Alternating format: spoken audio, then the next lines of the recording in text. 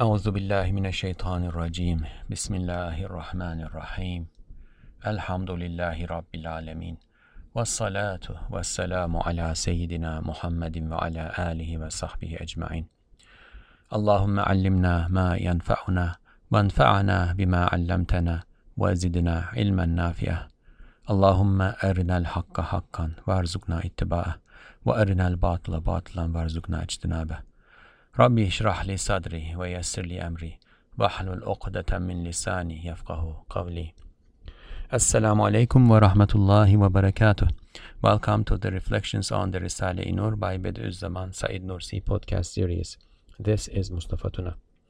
You can listen to the episodes of this series wherever you listen to your podcasts or at the website www.reflections-rn.org. Inshallah, in this episode, we will continue reading the 17th word. This treatise is about the reality and worth of this world and the hereafter. It is a commentary on the verses, or it is inspired by the verses. Bismillahirrahmanirrahim. Astagfirullah billah. Inna ja'alna ma 'ala al-ardi zinatan laha linabluwahum ayyuhum ahsanu amala. وَإِنَّا لَجَائِلُونَ مَا عَلَيْهَا صَعِيدًا جُرُزًا and وَمَا الْحَيَاةُ الدُّنْيَا إِلَّا لَعِبٌ وَلَهْوٌ.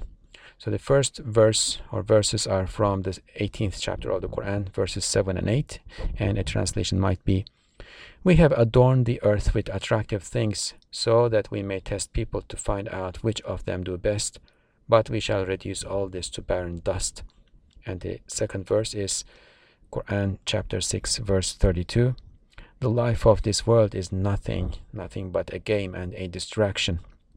So Ustad Nursi first offers a beautiful exposition of the meanings of these verses, the comparison of the worth, the value of this world and the hereafter, and then he compiles usually poetic the passages that he had written earlier in his life and sometimes later in his life into what he calls the second station of the 17th word. We have read the first station, and now we are reading some of those passages from the second station. In the last episode, we read a part of a passage that he had written during his stay in Istanbul after World War I. And it was composed of two passages that he refers to as two lawhas, which can be translated as frames. So if you were to write these passages with beautiful khat, Arabic script, and frame them and hang on the wall, one frame is about the world, the other frame is about the hereafter, and imagine these two frames facing one another onto walls. Or you can imagine visualize the imagery that these frames are creating in the mind, and you can think of those two visual imagery as two frames that face one another. The first frame is what we see when we look at the world from the point of view of heedlessness, and the second frame is what we see when we look at the world from the point of view of faith, monotheism. He precedes the text with a brief explanation. I'm going to read that explanation, and I'm going to read the first frame about how the world is seen from the point of view of heedlessness, which we read and reflected upon in the past episode. And inshallah, in this episode, we will move on to read the second frame, which is about a monotheistic perspective in understanding the world. The first part that we have already covered, I'm going to read only in English, inshallah. So, Bismillah. Two frames. About 25 years ago, at the Joshua Hill by the Bosphorus, at a time when I had decided to abandon the world, some of my important friends visited me in order to return me to the world, back to my former state. I said, leave me until tomorrow. Let me do istikhara, that is, seek counsel with God. These two framed passages came to my heart in the morning. They resemble poetry, but they are not poetry. I did not try to improve them out of respect for the memory of that blessed incident. It was preserved as it came. It was included at the end of the 23rd word. It is moved here due to the relevance of the station.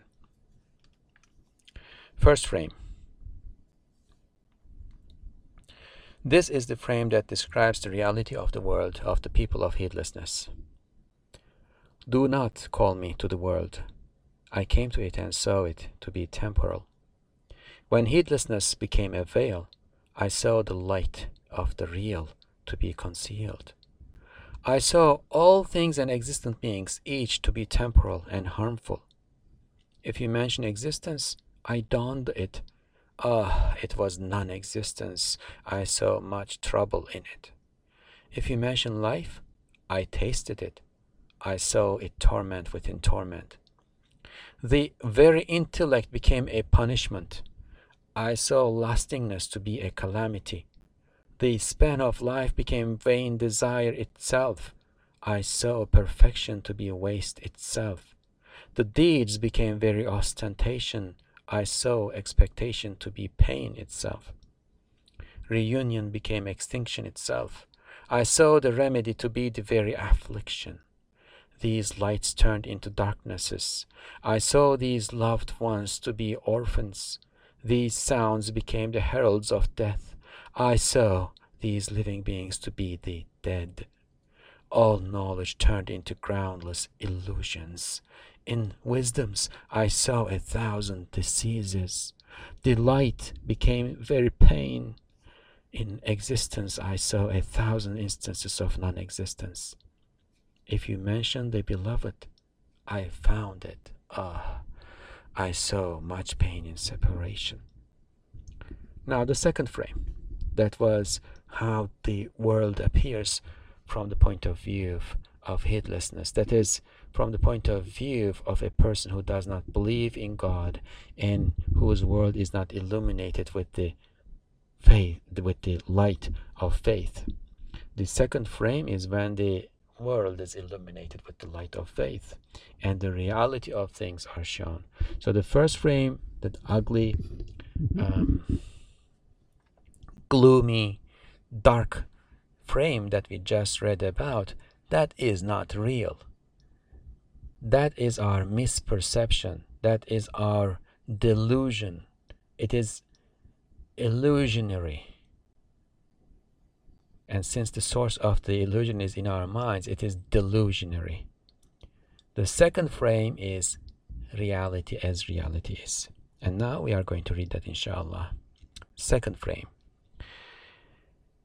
Ehli hidayet ve huzurun hakikati dünyalarına işaret eder levhadır. This is the frame that points to the reality of the world of the people of guidance and divine presence. So people of guidance and divine presence. Guidance is from God. And God sends his guidance first and foremost in the form of his messengers so that they can not only convey the message but also show us how to live it. The last of those prophets was Prophet Muhammad sallallahu alaihi wasallam. So God sent to the humankind and the jinn and to the entire existence, but especially to humankind and the jinn, the Prophet sallallahu alaihi wasallam with a duty. The Prophet sallallahu alaihi wasallam had the duty of conveying, and now that we received the message, we have the duty of living that message. And the message, first and foremost, is that there is God. God is one. There is no God, there is no deity worthy of worship other than God. And Muhammad sallallahu alaihi wasallam is his slave and messenger. Once we hear this message, understand it, accept and internalize and cherish and embrace it, we are believers. And that belief establishes a connection between us and the Creator. It relates us to the Creator. And that relation, that connection illuminates the world, and our world becomes a beautiful, beautiful place. We start to see things as they are, because the things as they are first and foremost the manifestations of God's mercy, and mercy manifests itself in the form of beauty, and therefore things as they are beautiful. And that's people of guidance and divine presence. So we first embrace our faith, and we establish that connection, and then we start to live accordingly. And as we live accordingly, we start to see the signs of creation wherever we turn. We start to recognize our Lord's acts everywhere, in ourselves and in the cosmos, in the internal and the external worlds that we witness, and therefore we live with a constant sense of presence, with a sense of being present in God's sight and knowledge, with an understanding and recognition that He is seeing us, He is hearing us. And perhaps we can come to a point where we live as if we see Him, because even if we don't see Him, we know that He is seeing us. So when we believe and live in these ways, or that's one and the same thing, in this way, our world becomes beautiful. How? Dema gaflet zeval buldu ve nuru hak ayan gördüm. When heedlessness became extinct, right? In the first one, heedlessness had caused reality to be concealed.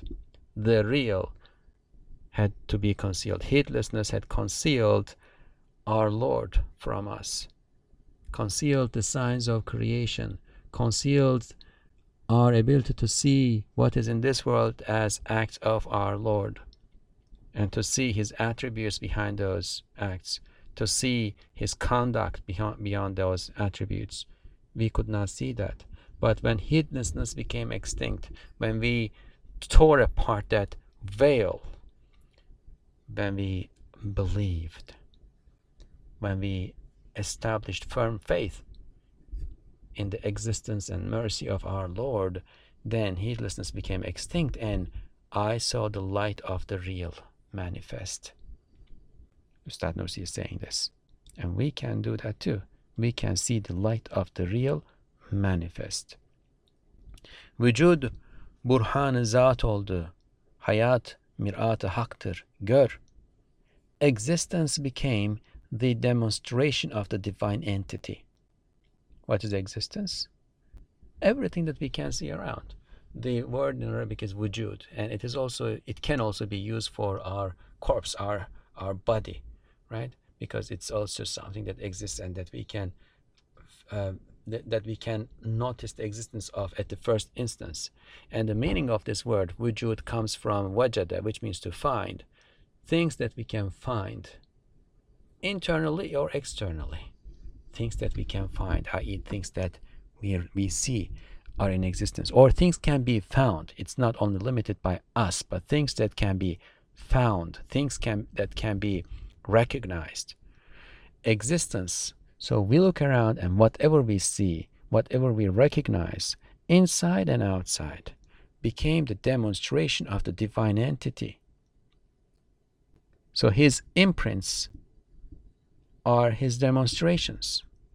If I see a table, I do not think that an old tree somehow finished its lifespan, somehow fell and broke in such a way to form a table. That would be absurd. My intellect would not accept that. I know that if there is a table, there is a carpenter. In the way that we are told, the Bedouin explains the matter when asked how he knows that God exists. He says, in the desert, if I see the remnants of a camel, right? If I see camel dung, I know that there was a camel there. I know that the source of what I'm seeing there, it was a camel. I don't think that it just appeared there out of nothing, out of thin air. Now, if I can recognize this with regard to camel dung, What about these skies, these stars, these mountains with these plateaus, all this beautiful and magnificent and tremendous stuff that I'm seeing around? Can this be without a source? That source is God. He is the creator, right? So everything shows, demonstrates that he exists, and the harmony, beauty, and many other things in existence demonstrate that he is one. Existence became the demonstration of the divine entity. Life is a mirror of the real. See, life is a mirror of the real. See, now everything is a mirror of the real, but life is extra mirror, because inanimate beings, let's say a rock, right? It's just a rock, and it just sits there. It does not interact with much outside of its own local small existence and environment. Whereas a living being interacts with everything. The rock interacts too, but its interaction is not as conspicuous, not as apparent, not as visible. But the living being, its interaction with the rest of the world is tremendous, enormous.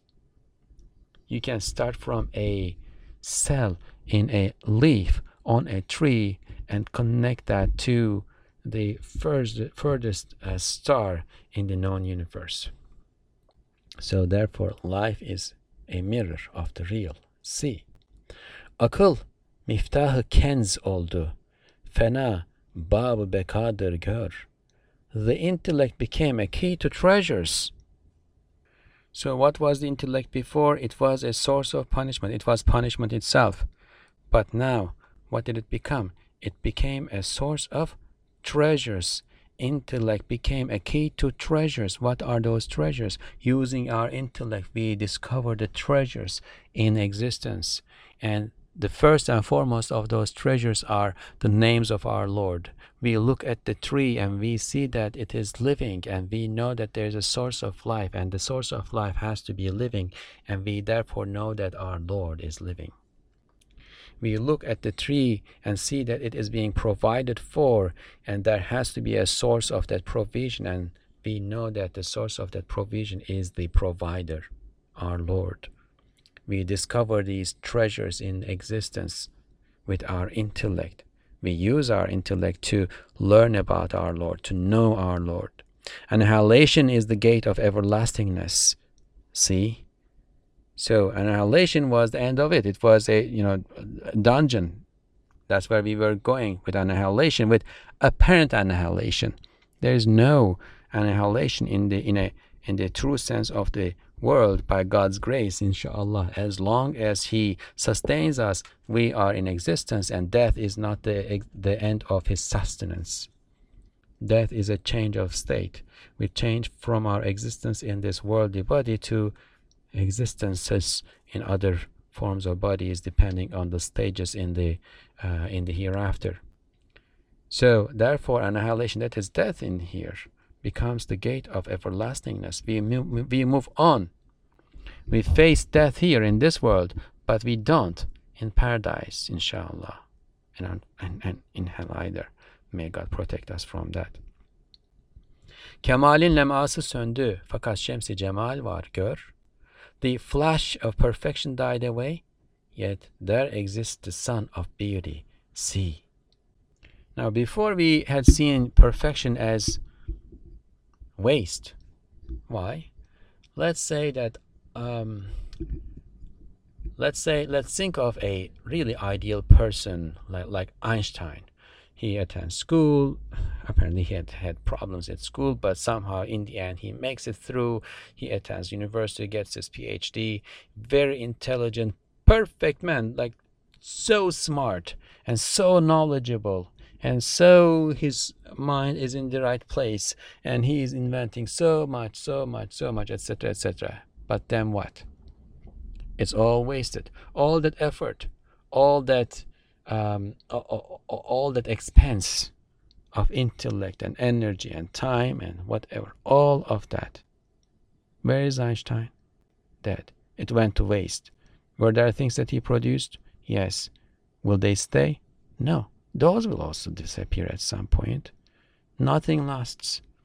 I mean, some of what he produced led to nuclear weapons and etc. So there is that kind of waste in that too. But even if that's not the case, perhaps that wasn't his intention. Let's assume that that wasn't his intention. Even the good things that human beings bring to this world do not last. Sooner or later, they are going to disappear. At some point, if nothing else, the world will disappear. The sun will die, and the world will die with the sun. So, what's the point of working toward perfection then? If everything is doomed, why work? Well, start here says, the flash of perfection died away. That is, the flash of the worldly perfection. All worldly perfection is just a flash. It flashes and disappears. It's a twinkle.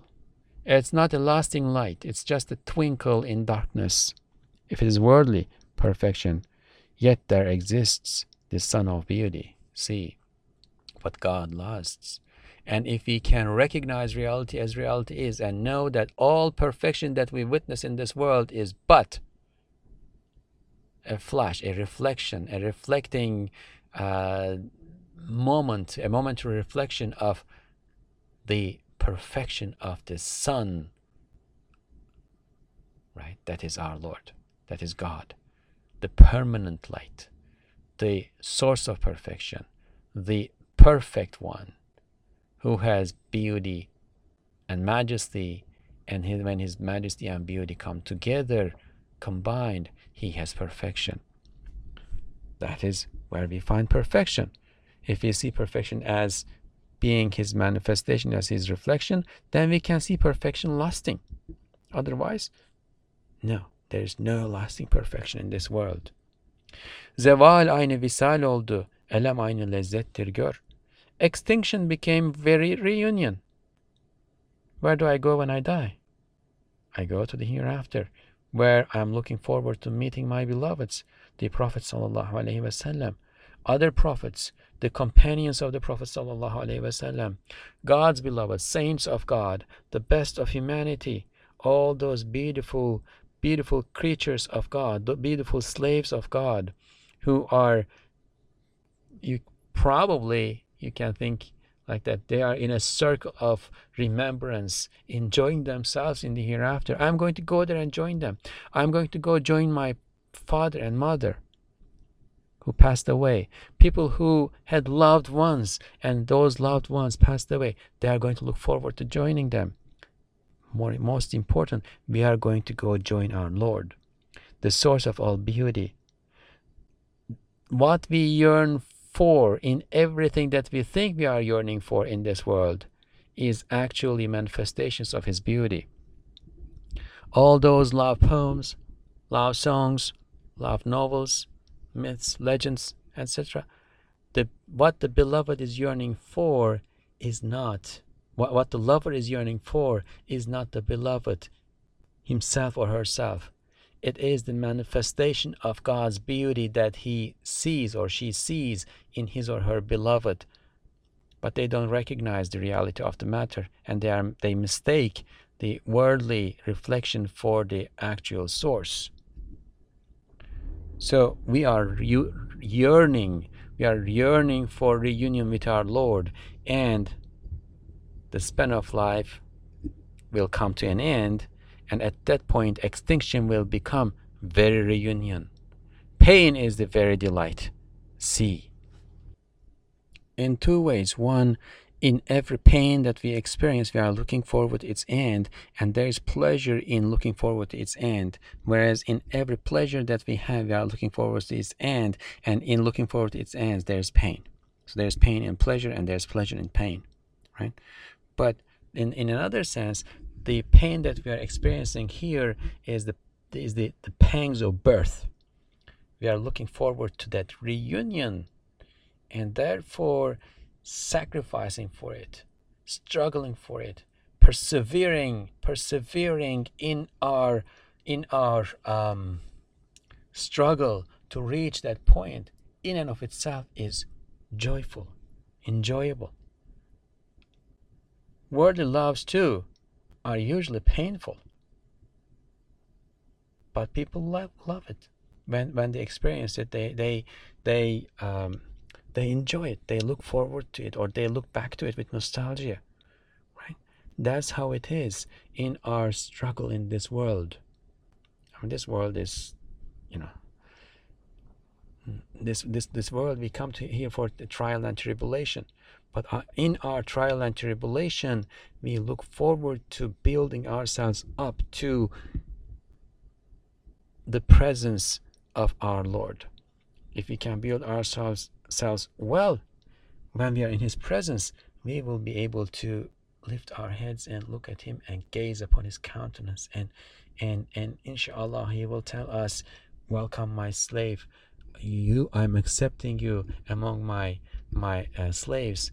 Enter my paradise. There you are going to be blessed forever with my favors. That's what we are looking forward to. Therefore, the trial and tribulation that's here becomes an opportunity for us to not earn, but prepare ourselves in a way where we can be deserving of our Lord's grace. İnşallah. Ömür nefsi amel oldu, ebed aynı ömürdür gör. The span of life became a deed in itself. Eternity is the very span of life. See, the span of life became a deed in itself. Living is amal. Living is deed if you are living with faith. When you turn to the sky in the morning and recognize it as your Creator's sign, a sign of creation from your Lord, and you say, Subhanallah, that those moments of life that you are going through are worship. If you are praying 5 times a day, fulfilling your obligations to your Lord, everything else that you do in this world in order to sustain yourself, He sustains you, but He charges you with some duties in that sustenance, in the process of that sustenance. Those things that you do are worship, because you are fulfilling your Lord's command. Your Lord commanded you to seek your food. Your Lord commanded you to seek your sustenance. You are seeking it. That's worship. You are raising your children. That's worship. You're preparing food for your children. That's worship. You are visiting a friend. That's worship. You are going to bed. You are making the du'as that the Prophet ﷺ taught us before you go to bed, and you are falling asleep in a state of faith. That's worship. So, life, the span of life, the time that we spend in this world, having this world, it becomes a deed in itself. And then eternity is the very span of life. We recognize that the span of life is not the 70, 80, whatever, however many years that we are usually blessed with in this world. It is eternity. We look forward to eternity. There is life after death. And that life after death is forever by God's grace, inshallah. Zalam zarf-ı ziya oldu. Bu mefte hak hayat var gör. Darkness became the envelope of radiant light. There is true life in this death. See, darkness became the envelope of radiant light. We were seeing darkness all around, right? But now we recognize that that darkness envelopes light. Things are known by their opposites. We could not have a sense of eternity if we were not facing annihilation. We would not have a sense of mercy if we did not go through tribulations and felt the absence of that mercy. But that would be relative absence, because even in trials and tribulations there is mercy, but we see a relative absence. We see non-existence, moments of non-existence, instances of non-existence of mercy, and therefore we recognize mercy. When we are sick, we recognize the value of our health. When we are squeezed with time, like when we have to finish something and we don't have enough time, we cannot make it to something, we recognize the value of our time. When we lose loved ones, we recognize the value of having them. Otherwise, we become desensitized to the blessings that we are surrounded with. Otherwise, we stop recognizing blessings as blessings. So darkness has become the envelope of radiant light. There is true life in this death. See, what is life? Life is the waiting room for death. As we live to die. That's the end of it. That is the ultimate reality. That is the ultimate truth. But once again, once we recognize our Lord, and once we recognize reality as reality is, that this life is not the be all end of all in and of itself, that this life is just created for trial and tribulation, to see which one of us are better, and in the end it will all become dust. But there will be a reality that will abide, and we will be a part of that reality, right?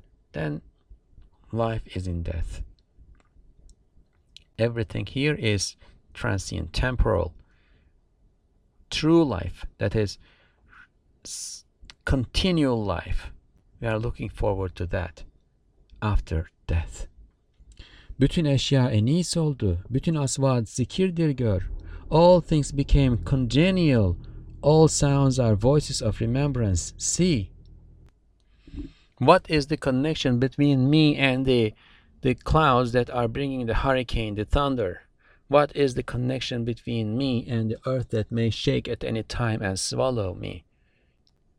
In the absence of a God who created us all, and who is treating us all with mercy, and who is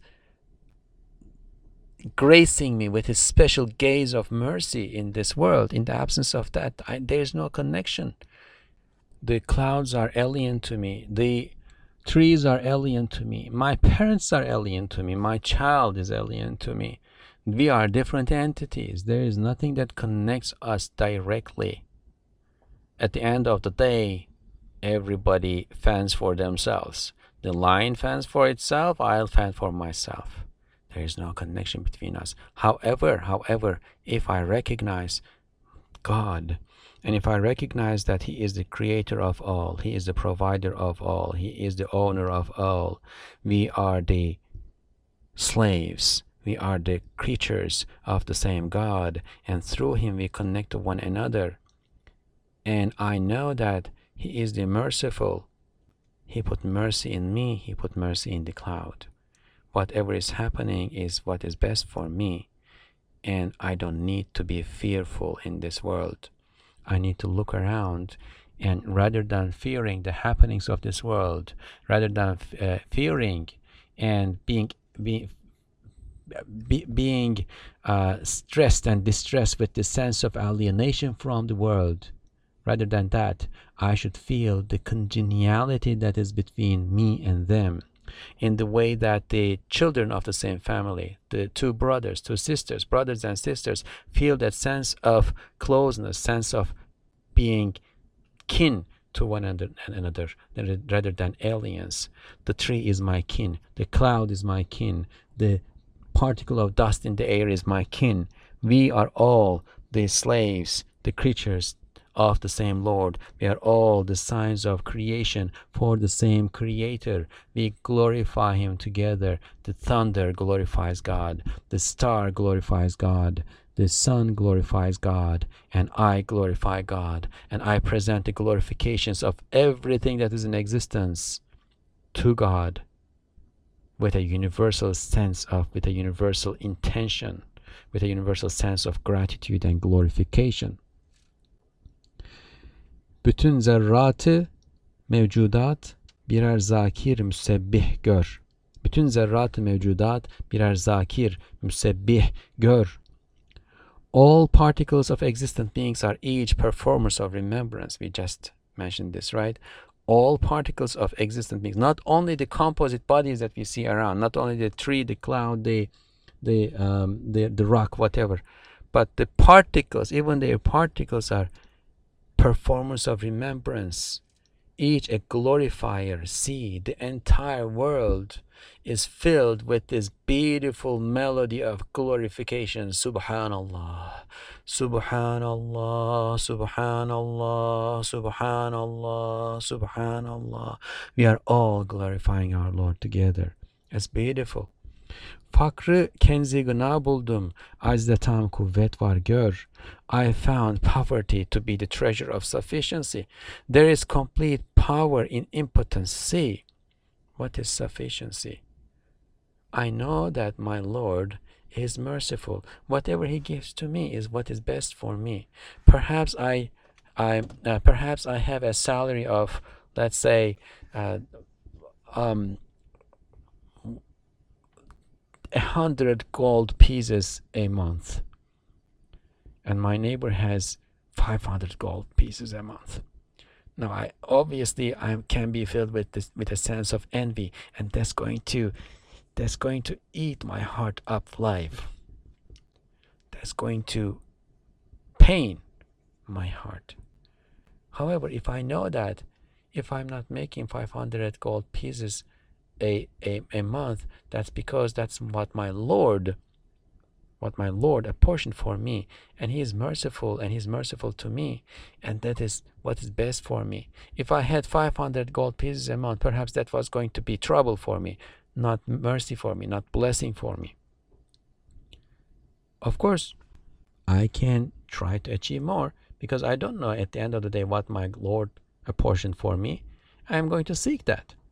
But whatever I have is whatever is best for me, and in my poverty I find pleasure, because my poverty is my Lord's blessing for me too. And at the end of the day, poverty is not only not having gold pieces. Poverty is not having what you need. The measure of our poverty is our needs, and we are infinitely needy. When we recognize that, oh, 1 second, it's not only about gold pieces. Everything that I need, I have no means of achieving them, but I am being fed, I am being provided with air, I am being provided with energy, I am being provided with company, I am being provided with all sorts of things day in and day out, from moment to moment. Then I recognize that it is my Lord who is giving all of these things to me. And as long as I am grateful to Him, and sufficiency is the secret of being able to grateful.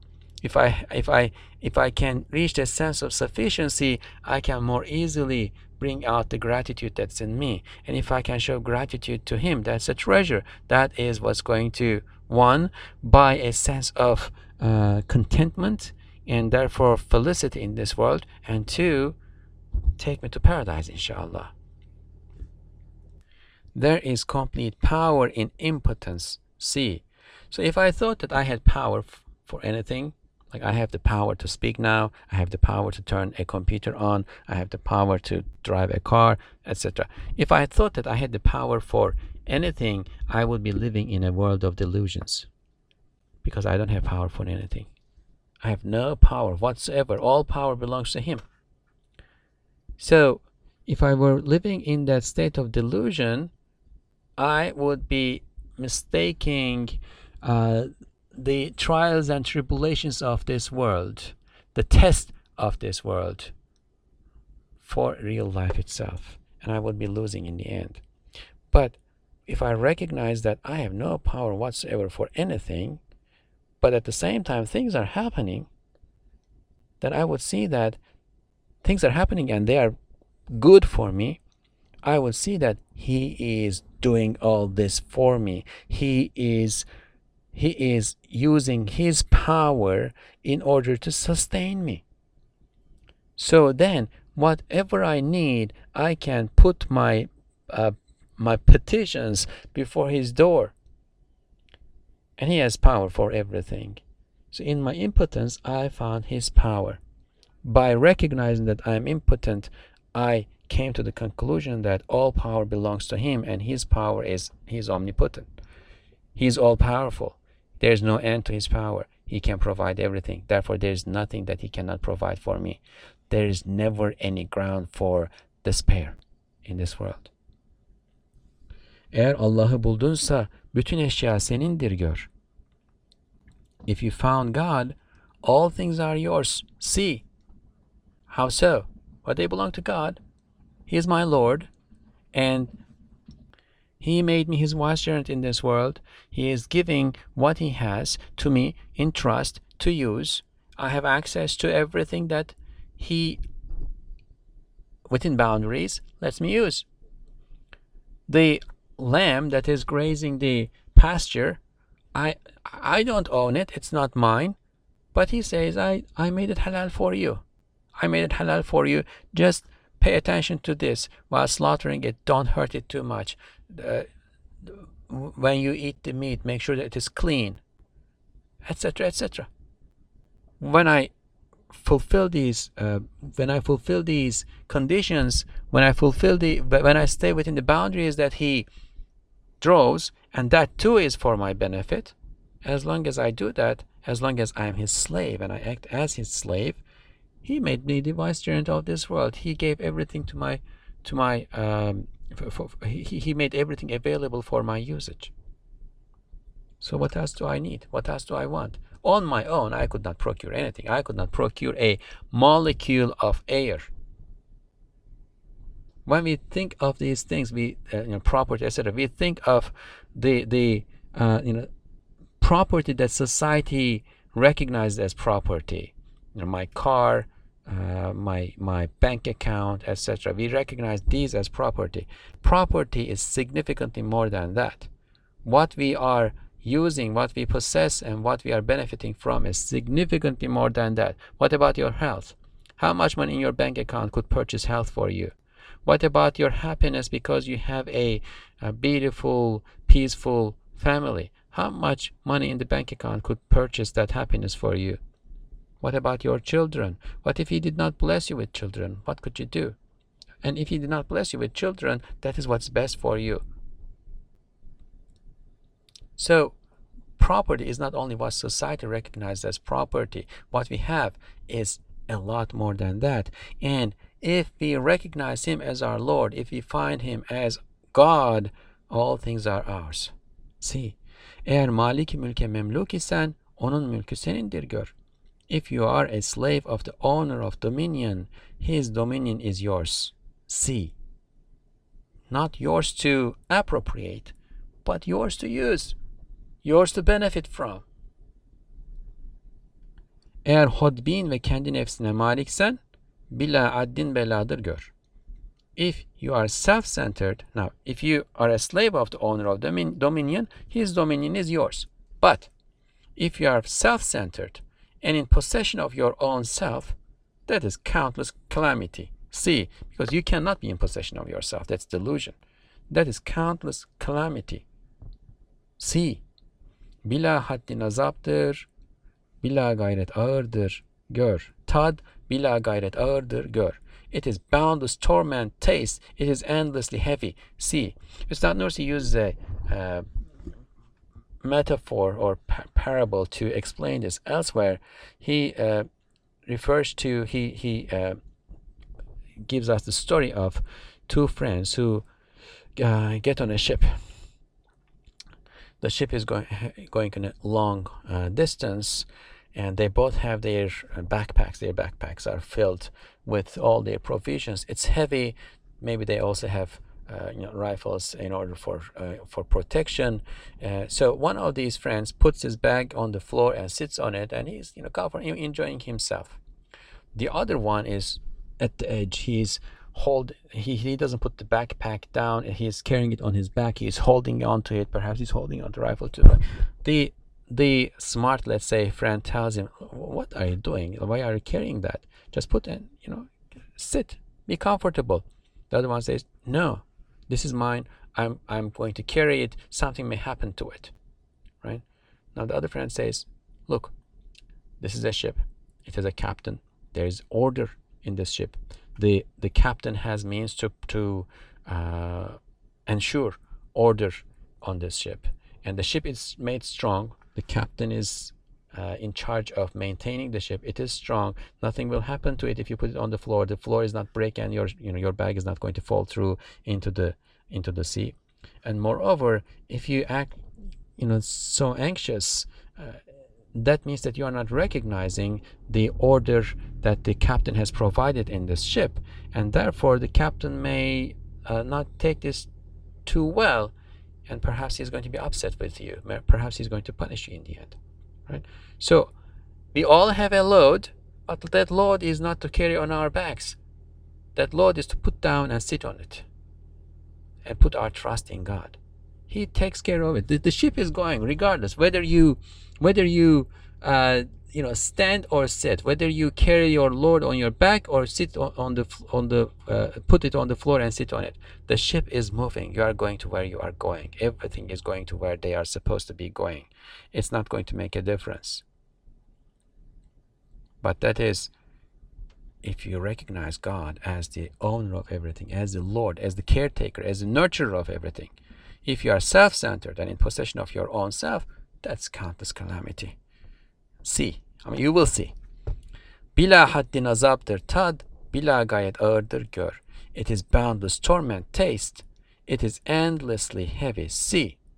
Eğer hakiki abd-i hüdabin isen, hudutsuz bir safadır gör. Now, if you are a truly God-centered slave, not self-centered, but God-centered slave, that is unlimited joy. See. Being his slave is being in his protection. It is like a child, a small child, let's say like a toddler, who faces a difficulty, sees his mother and runs to his mother and finds comfort in the bosom of his mother. He likes to be possessed by his mother. He likes to be held by his mother. He enjoys it. That is where he finds joy, protection, safety, security, tranquility. That is where we find our tranquility, in being slaves of our Lord. There's unlimited joy in that. Hesapsız bir sevap var, tad, nihayetsiz saadet gör. There's a reward with no count. Taste it. See endless felicity. Now, there's a reward with no count. Boundless, countless reward. And that's paradise. That's seeing the countenance of our Lord in paradise. But there is reward in this world too. A believer is in such a state in this world that if he is a true believer, if he is recognizing reality as reality is, if he is in the presence of his Lord, so if he is one of the people of presence, there is nothing that is bad for him in this world. He is as if he is in paradise while in this world. If he is in trouble, he shows patience. He knows that it is from his Lord. He meets it with patience, and he finds pleasure. He finds pleasure, one, in the presence of his Lord. He can sense the majesty of his Lord in the troubles that he is going through. Two, in knowing that he is being rewarded, right? He's going to go to, inshallah, paradise. His sins are going to be forgiven because of what's going on here. Perhaps his station will be elevated because of what's going on here. Perhaps he committed sins, and those are going to be forgiven because of what's going on here, because of the tribulation that is afflicting him now, right? If he is in a state of comfort and pleasure, if things are all good, that's good, because he shows gratitude, and he is earning reward for it. He knows that neither the pains nor the pleasures of this world are going to last, but there are ways to transfer them to the bank account of the hereafter, where they will last forever, where they will be kept for us to use when we go to the final and eternal abode, inshallah. All we do here is to deposit money in that bank account, and may God make us among those who will be rich over there, not among those who will go bankrupt over there. Ameen. So this was the second frame, and inshallah there's a little more in the 17th word. We will continue with that in the next episode. But in the meanwhile, we should try to internalize these frames. The more we visualize these, the more we see the world from these two, the more we understand the reality of the world from these 2 points of view, from the point of view of heedlessness and from the point of view of monotheism, the more we internalize this, the happier we will become. The more we are going to enjoy reality for once again, for reality is beautiful. سبحانك لا علم لنا إلا ما علمتنا إنك أنت العليم الحكيم وآخر دعواهم أن الحمد لله رب العالمين. الفاتحة.